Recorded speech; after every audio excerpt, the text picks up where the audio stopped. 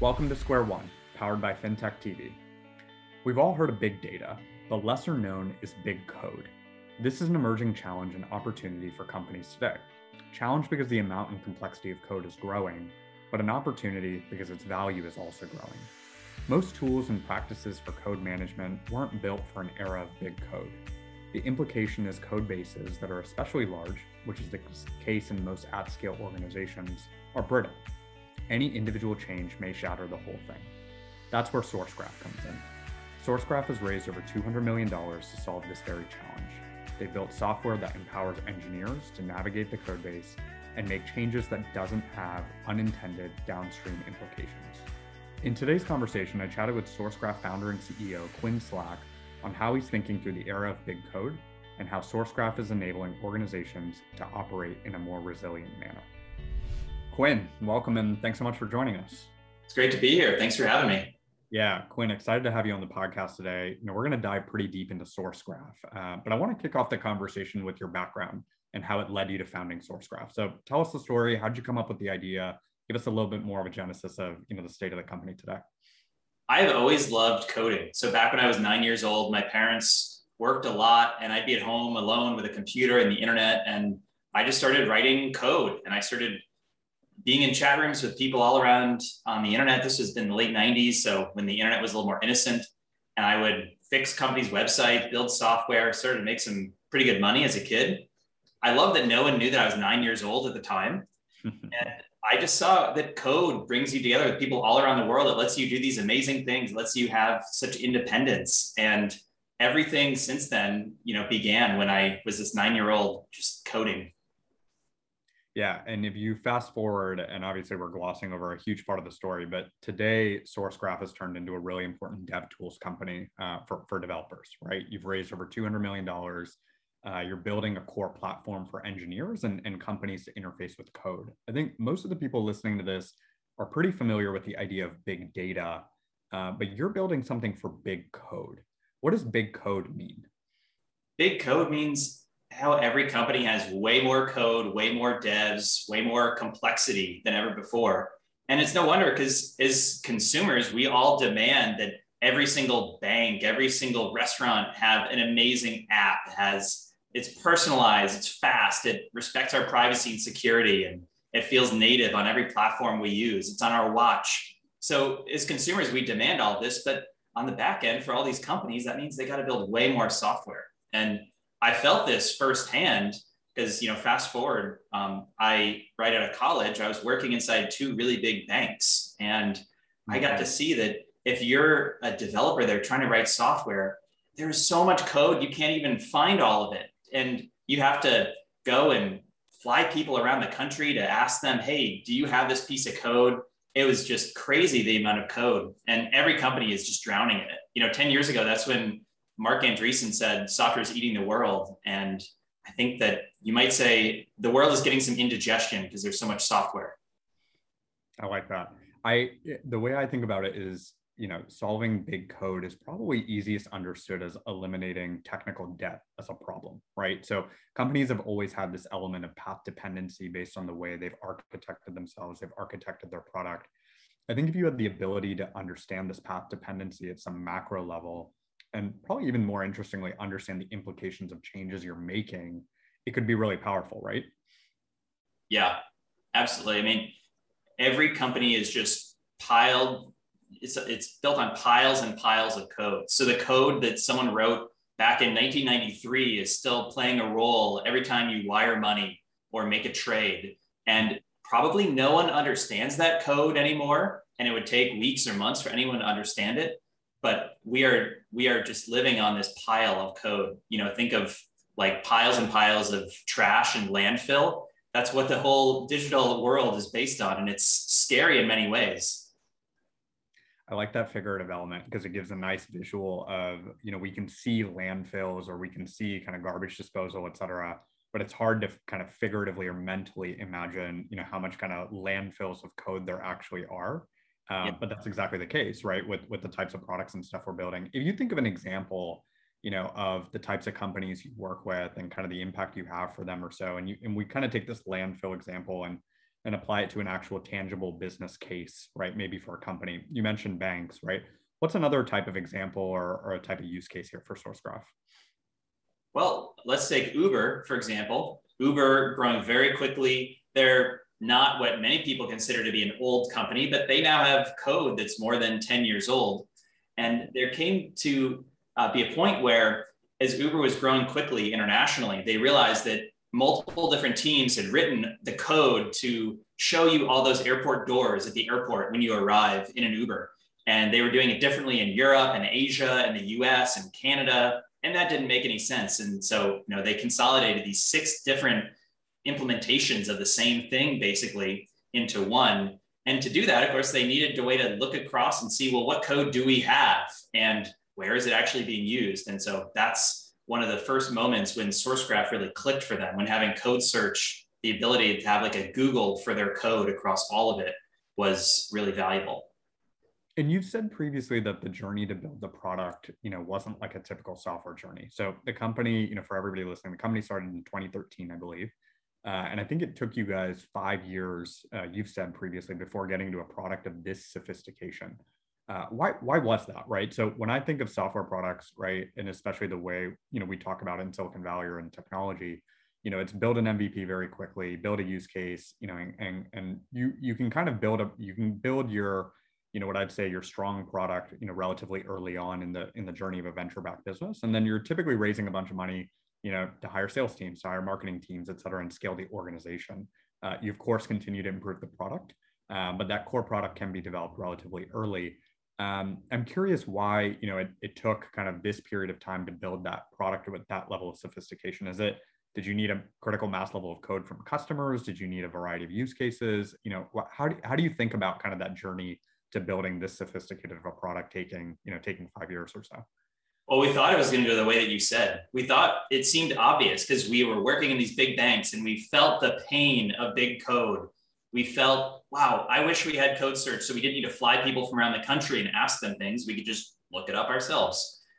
And so we felt the pain. My co-founder had been at Google, and Google did have this amazing internal code search tool that all their devs loved. And if you're a Google dev and you quit Google, the thing you miss most isn't the like Atlantic salmon or foosball tables, it's this internal code search tool. So it all seemed obvious. And in the first few weeks after we started SourceGraph, it all felt like it was coming together really quickly, because within about 2 weeks, we were using SourceGraph to write the code of SourceGraph. And we found other code that existed that we could reuse, and it would save us weeks. But it took a really long time to get it to be so good that every dev in a company would use it.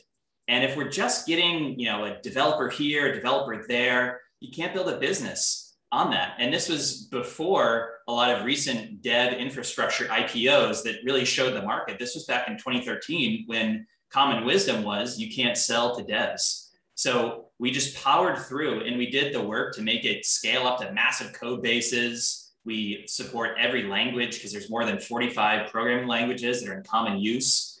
And we did another thing that was a little bit different. We didn't start with a cloud offering. Well, actually we did. And at the time we were a tiny company. No companies trusted us with their code because it's such a sensitive asset.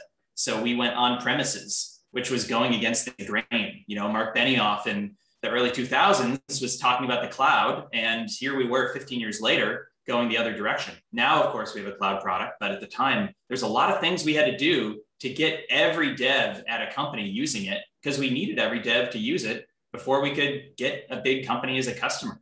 And so our early customers were companies like Uber and Lyft and Yelp and others. And once we had it, though, the beauty of software is if it works for one company, it's probably going to work for 100 companies. And we've been growing like crazy since then, bringing code search to a ton more companies. And since 2019, as you said, we've raised $200 million. We've grown immensely. We're about 200 people now, and it's really working. But it took a lot longer than we thought to get it off the ground because it was really hard to build.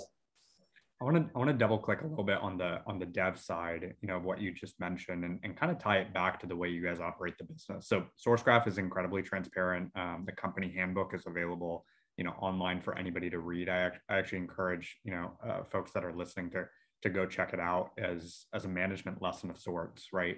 I dug into it, right? And there were a lot of interesting pieces, I want to dive into. The first is actually, on the background of how to think about how early we are in coding's ubiquity and its potential universality. And so, one of the things I think, Quinn, that you just said that's interesting is this idea of, selling to devs was not conventional logic, right? And I remember that, right? In the 2014-15 period, it was not conventional. The convention was that big money was not, selling to developers. But I think that actually ties hand in hand with kind of this thesis of, how early we are in coding's ubiquity. And then ultimately, if you look into the future, right, which is by definition what you're doing when you're building technology businesses, you have to think about its potential for universality. You compared this to writing and documented a bit of history on how literacy has changed the world. I'd love for you to unpack that analogy, for us, because I think it's actually very strong and it's very relatable, even for non-technical folks. Well, back 2,000 years ago, most people didn't know how to read and write. And some people did, and they got a lot of power from reading and writing, but there wasn't this idea that everyone would be reading and writing. Why would they need to read and write? Why would anyone need to communicate with more than a few people, the people that could hear them when they speak? In hindsight, we know that was wrong, and the human race has come so far given that everyone can communicate.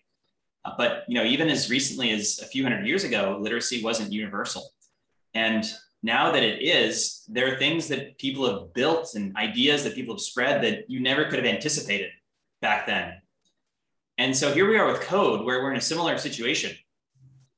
For most people in the world, they would think, oh, why do I need to code? And the idea of everyone coding is just so far out. And I can't point to specifically what someone is going to build in the year 2031 because they can code. But I know that it's going to lead to progress. I believe fundamentally that people are creative and good, and we want to give them the power to have a big impact. So that's what coding will do. And I think it's inevitable, because if you look at kids, if you look at people, who are 10 or 15 or whatever, way more of them are coding than a generation ago. And it's just growing and growing. But then you think about what's going to happen, going back to that landfill analogy, with more and more code piling up, with everybody coding. And this is where code is a little bit different from human language. If someone wrote a book 50 years ago, yeah, maybe a few people read it, but that book is not responsible for, important transactions that are occurring now. But if someone writes code, that code could be running, could be in use, could be depended upon for decades. And so we need to be aware of the problem of more and more code piling up. And it is growing like crazy. We've seen recently, a lot of people don't have a good intuition for exponential growth. But one thing that means is the complexity of code is going up like crazy, because the more code, the more developers, the more communication that needs to occur. That's what leads to complexity. So we started SourceGraph in 2013. More code has been written after we started SourceGraph in the world than before. And that kind of growth is not just leading to a lot more code, but a lot more complexity in that. Yeah, give us a sense of that. So there's always, in technology, there's kind of the Moore's law adage, right? Of computer processing speed, getting faster and faster and faster. But I like that stat actually that you pointed out, which is true, which is, the amount of code that's been written. If you look at kind of the graph of the amount of code that exists in the world, it's astonishing, how over, call it an 18, 24 month, period, the previous 24-month period, I don't know the exact numbers, but how much code has been written when you compare it, to the history of code or so. How do you think about that over the next kind of 10 years? Does it follow that similar kind of just exponential, trajectory and curve? And then you guys, at the end of the day, you're building the infrastructure for this, right? You're creating tools, networks, et cetera, to manage code bases, right? At individual companies, yes, but then more broadly, between companies and, for industries, et cetera. So how do you think about, building the company when you also have an underlying, base that you need to manage that's growing in an exponential way? It's not growing in a linear way. Yeah, well, if any company feels today they have a lot of code, they have a lot of complexity, if they feel it's hard to onboard, they feel it's hard to make big changes, it's hard to change things in response to regulation, it's only going to get worse. Consumers are not going to suddenly stop demanding better and better features. Your competitors are not going to stand still in their innovation. Regulation's not going to stop. So all of these things are getting worse, and everything becomes harder as you have a few years more code piled up. So we see that, and we're trying to help companies get ahead of that. We make universal code search, and it's something that gives every single dev at your company, every single engineering leader at your company a lot more visibility, so they can search and understand and automate that growing amount of code so that they can reuse code instead of rewriting code. And our customers right now are the companies that feel the problem today and know that it's getting worse and worse. And we're trying to get the word out about this problem that every company is going to be feeling it worse and worse. So we're trying to prepare for the future and looking ahead in a world where everyone is coding. This problem is going to be a million times worse unless we do something to help solve it. And going back to that reading analogy, with the explosion of information, with everyone reading and writing and communicating on the internet, the thing that's made that possible is Google. Google makes it so you can stay on top of all the information, whether it's information on the web, you go to Google search, or in your email, which is probably exploding compared to 10 or 20 years ago, Gmail search. And search is just this rare, very simple and obvious idea that you need when there's way more underlying data or information. And, in a really simple way, we're just bringing that to code. Yeah, I think it's interesting when you kind of extrapolate it out also, because the purpose of the company is to make it so that everyone can code. The mission of the company is to create tools, networks, incentives for coding at a larger scale. To match that mission and purpose, you've documented a 3, a 5, and a 10-year vision. And it's at its core, I find the vision, each of those kind of pillars interesting, because at its core, each vision is about democratization, right? Democratization of code search, democratization of coding, of code, and then the democratization of coding. I want to go through each of those in depth, but first, can you lay out for us why these are the 3 pillars, for the 3, the 5, and the 10-year? Well, it started with the long term. We need to make it so that people can make money coding without going through gatekeepers, no matter where they live in the world. And then we just, worked forward. So democratizing code search. Code search is this solution that makes it so you can deal with a lot more code and still get by as a company. We looked around, and when we started SourceGraph, Google had this, Facebook had this, Microsoft had this internal code search, but no other companies did. And we wanted to first just bring it to every other company out there. But companies are not the only unit that matters, of course, and then we want to bring it to the individual. So went from there. Yep. So let's start with the 3-year, right? What is democratizing code? What does that actually mean? Democratizing code means making it so that all the world's code is connected. And so if you have a great idea for some library, then you can build it, you can release it, and way more people can find out about it. Yep. Yep. And then democratizing code search, right? What does that mean? And how does the 3-year kind of unlock that? Democratizing code search means bringing code search to every single company out there. So it's not just this secret weapon that Google and Facebook and Microsoft have to build software at scale better than every other business. Yep. And finally, the 10-year, democratizing coding. How do you think about that? This might be a little more than 10-year, just to let everyone in on a secret. This is making it so that anyone anywhere in the world can make money on code. With bringing coding to the masses, we don't think our role is having coding schools all around the world.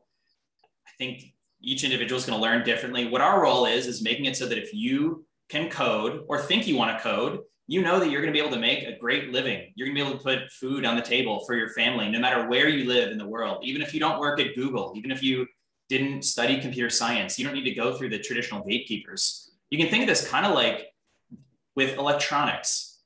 Any device you use is built up of components from so many different companies all around the world. No one builds a device completely from scratch. But with software, you still think of companies as trying to build as much of it from scratch as possible. We want to make it so that instead you can componentize it. And so anyone anywhere in the world with a great idea for code can not only distribute it, but can make money on that. So then that JP Morgan software developer that's looking for a way to, for example, do LDAP authentication in Java, they can find a really good library that someone in Estonia or India or Indonesia or Japan wrote, and JP Morgan can directly pay that developer. And it's got to be really easy. It's got to be really smooth, extremely low transaction costs. But that's what we can create once we have global code search. And it's something that will dramatically expand the number of people that can code. Kind of like me back when I was 9. Yes, I loved coding and I love it fundamentally. But what I loved is I could make money on it. And I got independence from that. And I chose then to devote my life to it. And a lot more people doing that. That means way more progress for the world. And it means progress that is spread all across the world and not just decided by what tech founders in Silicon Valley want. Yeah, I think that's one of the really exciting things, which is just this idea of like infrastructure like this or products like this allow for more progress by definition, right? Because it lowers the complexity, the difficulty, the inertia, et cetera, for more people to get involved. And as more people get involved, they have the ability basically to unlock, more for not only themselves, but the communities that they live in, right? When you think about the purpose and the mission of the company, and you kind of think on a 30-year horizon, right, which is the timeline you've tagged the mission to, I think about it in 2 buckets, and I want to get your thoughts on this. So one bucket is kind of what we just talked about, which is, expanding progress, borderline impossible to kind of think through, what are the downstream implications, right, of unlocking progress.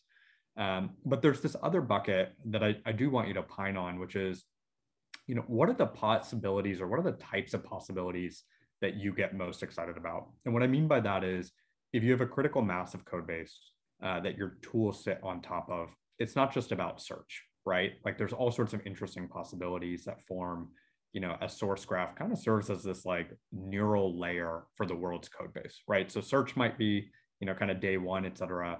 But what are the types of, product possibilities or things that you get excited about when you do think on that long-term horizon of where source graph's role, can be from a product perspective on top of this, already large, but very quickly growing, as we've discussed, code base? Well, we want to make it so that when you're coding, you don't feel like you're talking to the machine. You feel like you're dealing with that business problem that you're trying to solve. So that if you're trying to, for example, in Uber's case, build an app that shows you all the airport doors when the user gets to the airport, we don't want you to feel like you're connecting this network and API call and doing this, underlying low-level thing. We want you to think in terms of, what data do I need to access? How do I show that to the user?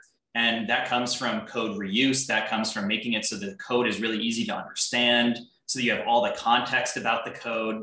So a lot of it is just making it so that the act of coding is a lot smoother, and you feel like you're duplicating effort less, and you feel like you're connecting with other people. So showing the other people that are involved on the code, not just dealing with, lines of code, but here's who knows about that, or here's who's going to be affected by that change.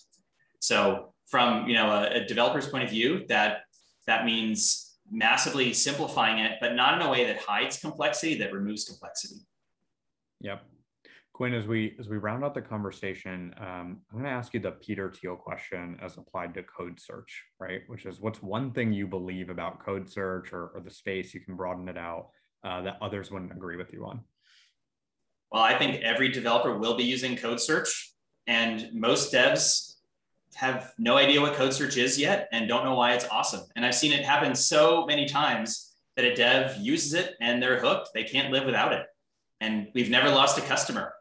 So we see that, but still, we want to spread the word about code search. The problem's only getting worse and worse that it's solving. Yeah, I think the interesting thing, and why I was so glad, that you took the time to come on the show, is it's one of these problems that it's a large market opportunity, et cetera. But it's one of these problems a lot of folks that are living in the real world, or non-technical folks, you don't think of, right? Like you don't actually think of, hey, the bank rails upon which, I rely upon to make my mortgage payment, is probably a code base that was like developed 30, 40, 50 years ago, right? And what if that breaks, right? Or what if I do want to do different kinds of things?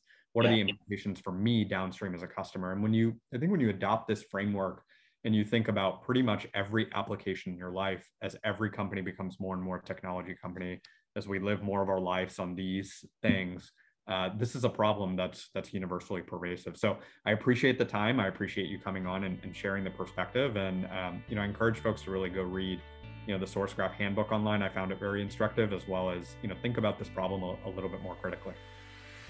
Thank you.